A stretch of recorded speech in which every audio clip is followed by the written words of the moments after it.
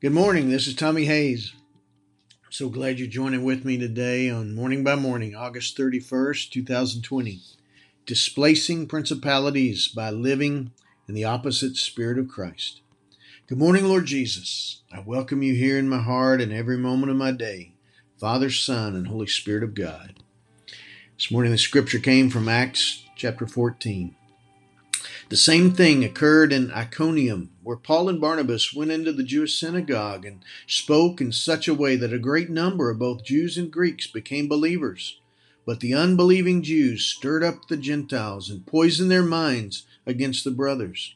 So they remained there for a long time, speaking boldly for the Lord, who testified to the word of his grace by granting signs and wonders to be done through them. Acts 14, verses 1 to 3.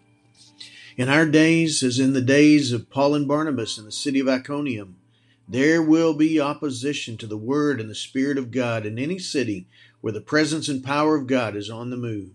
Those whose minds are blinded to the truth of the love and grace of God in Jesus Christ will resist and riot, stirring up strife and trying to poison minds and harden hearts. But like Paul and Barnabas, we must keep speaking boldly for the Lord. When we're speaking boldly for the Lord, we're speaking against the so-called God of this world who has blinded the minds of the unbelievers to keep them from seeing the light of the gospel of the glory of Christ, who is the image of God. 2 Corinthians 4, verse 4.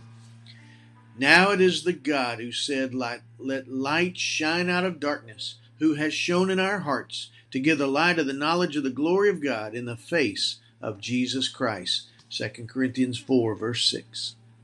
As we speak boldly for the Lord, He moves in His power and displays His glory. He begins to testify to the word of His grace by granting signs and wonders to be done through the body and the bride of Christ in our city, in our world, beginning in our hearts and then changing the heart of our city. Acts 14, verse 3.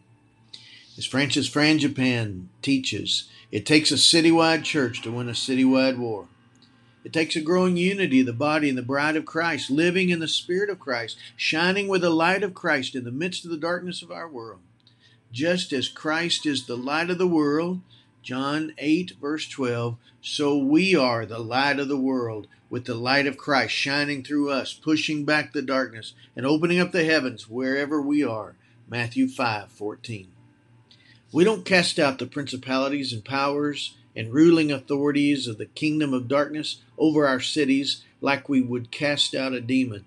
And we don't pull down spiritual strongholds by pulling down people or burning down buildings or coming down to the level of the spiritual forces of evil that seek to divide us and destroy us.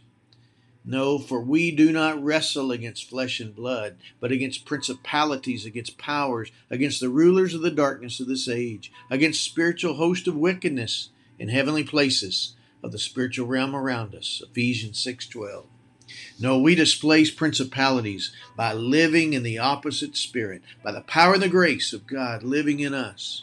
Light shines in the darkness, and the darkness cannot overcome it. John 1, verse 5. Do not be overcome by evil, but overcome evil by good.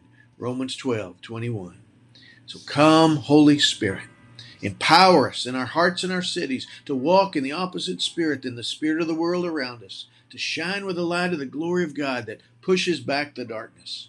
By your word and your spirit, may we live our lives to honor Christ in the opposite spirit of the world, so that now the manifold wisdom of God might be made known by the church to the principalities and powers in the heavenly places, according to the eternal purpose which He accomplished in Christ Jesus our Lord, in whom we have boldness and access with confidence through faith in Him. Ephesians 3, verses 10 to 12. In Jesus' name I pray. Amen. Father, I pray for this one joining in agreement with me today. May you fill them with your Spirit. May they stand and walk boldly in your word and with your nature and character in their hearts, pushing back the darkness over their city and everywhere they are in Jesus' name. God bless you, my friend. Have a great day.